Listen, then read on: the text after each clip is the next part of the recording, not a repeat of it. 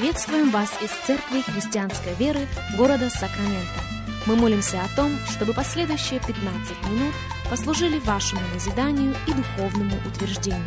Присоединяйтесь к нашему эфиру, как пастор Сергей Головей предлагает вашему вниманию передачу «Настоящая истина».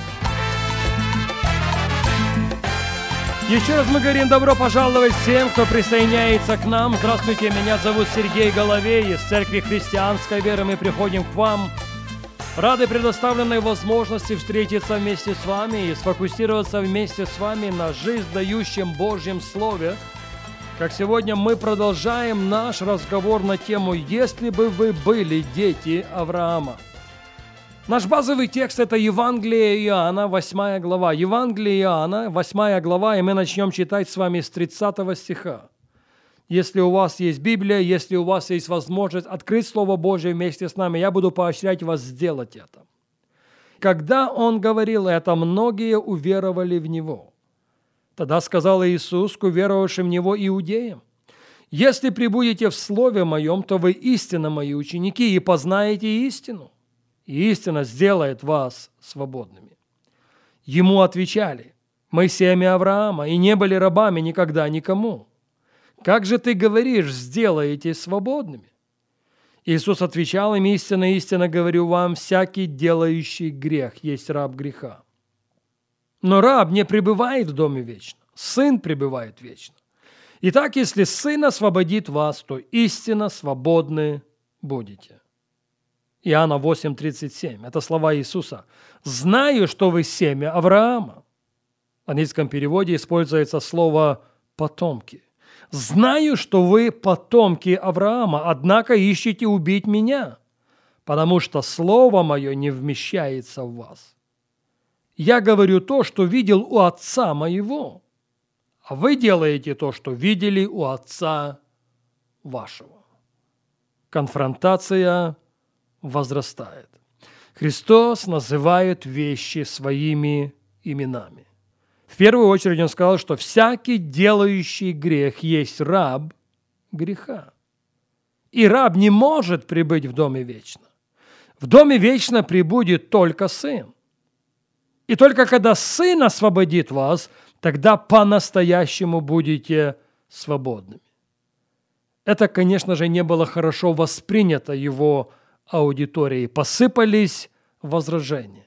«Мы никогда никому не были рабами. Мы семя Авраама. Мы самые свободные люди». И потом Иисус в 38 стихе, цитирую, еще раз утверждает: «Я делаю то, что видел у отца моего. Но у вас совершенно другой отец. И вы делаете то, что видели у отца вашего». Сказали ему в ответ: «Отец наш есть Авраам».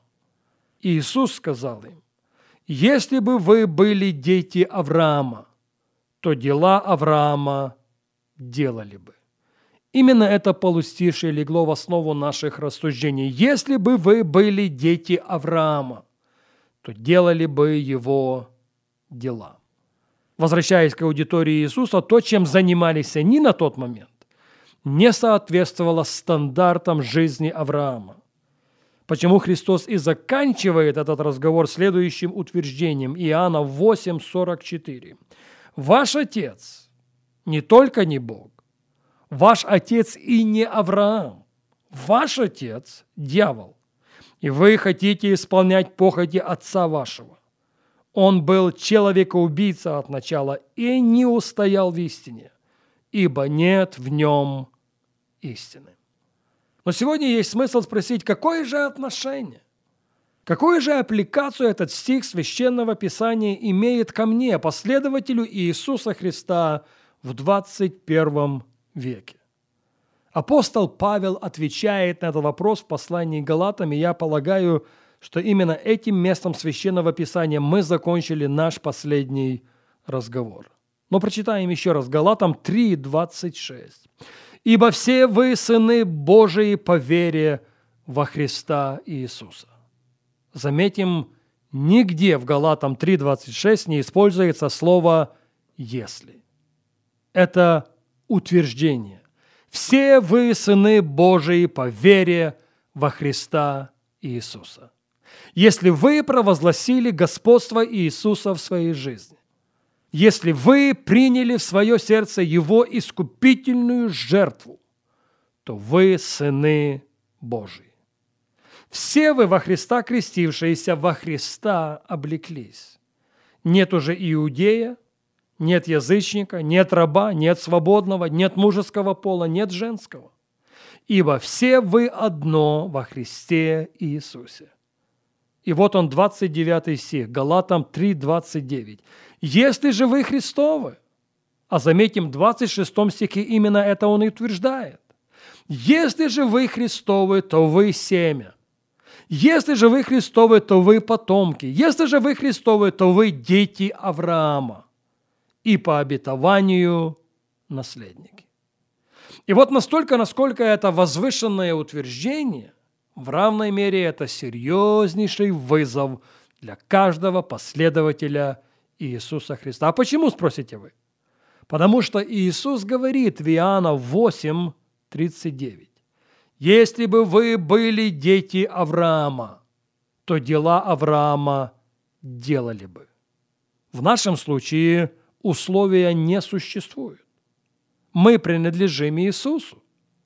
Мы являемся семенем, мы являемся потомками, мы являемся детьми Авраама. И как таковые мы должны делать его дела.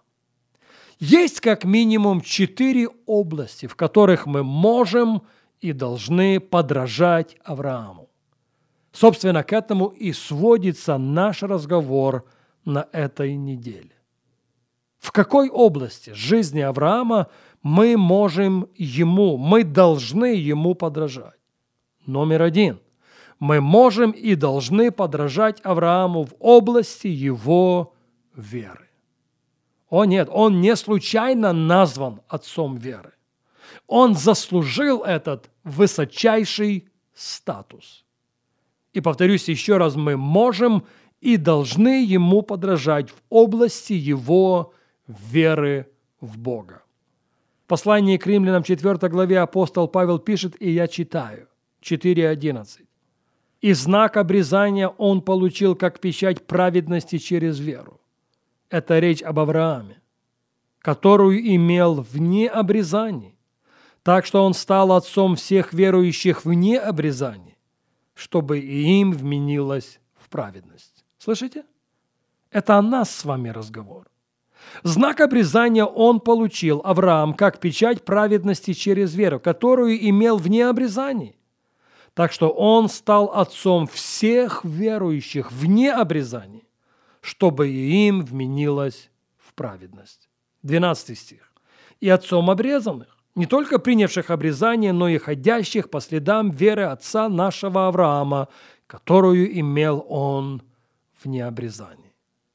В истории человечества Авраам оставил след веры. Хороший пример для подражания. Хорошее дело веры. И вот в этом мы можем и должны на него равняться. Но не только в этом. Авраам – хороший образец для подражания и в области его безоговорочного послушания Богу. Я повторю это еще раз. Авраам – хороший образец для подражания в области его безоговорочного послушания Господу. Евреям 11 глава, и мы с вами читаем в 8 стихе следующие слова. «Верою повиновался Авраам призванию идти в страну, которую имел получить в наследие, и пошел, не зная, куда идет».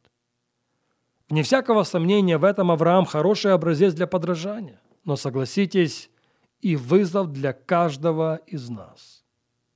Послушаемся ли мы Богу во всем? Послушаемся ли мы Богу во всем безоговорочно?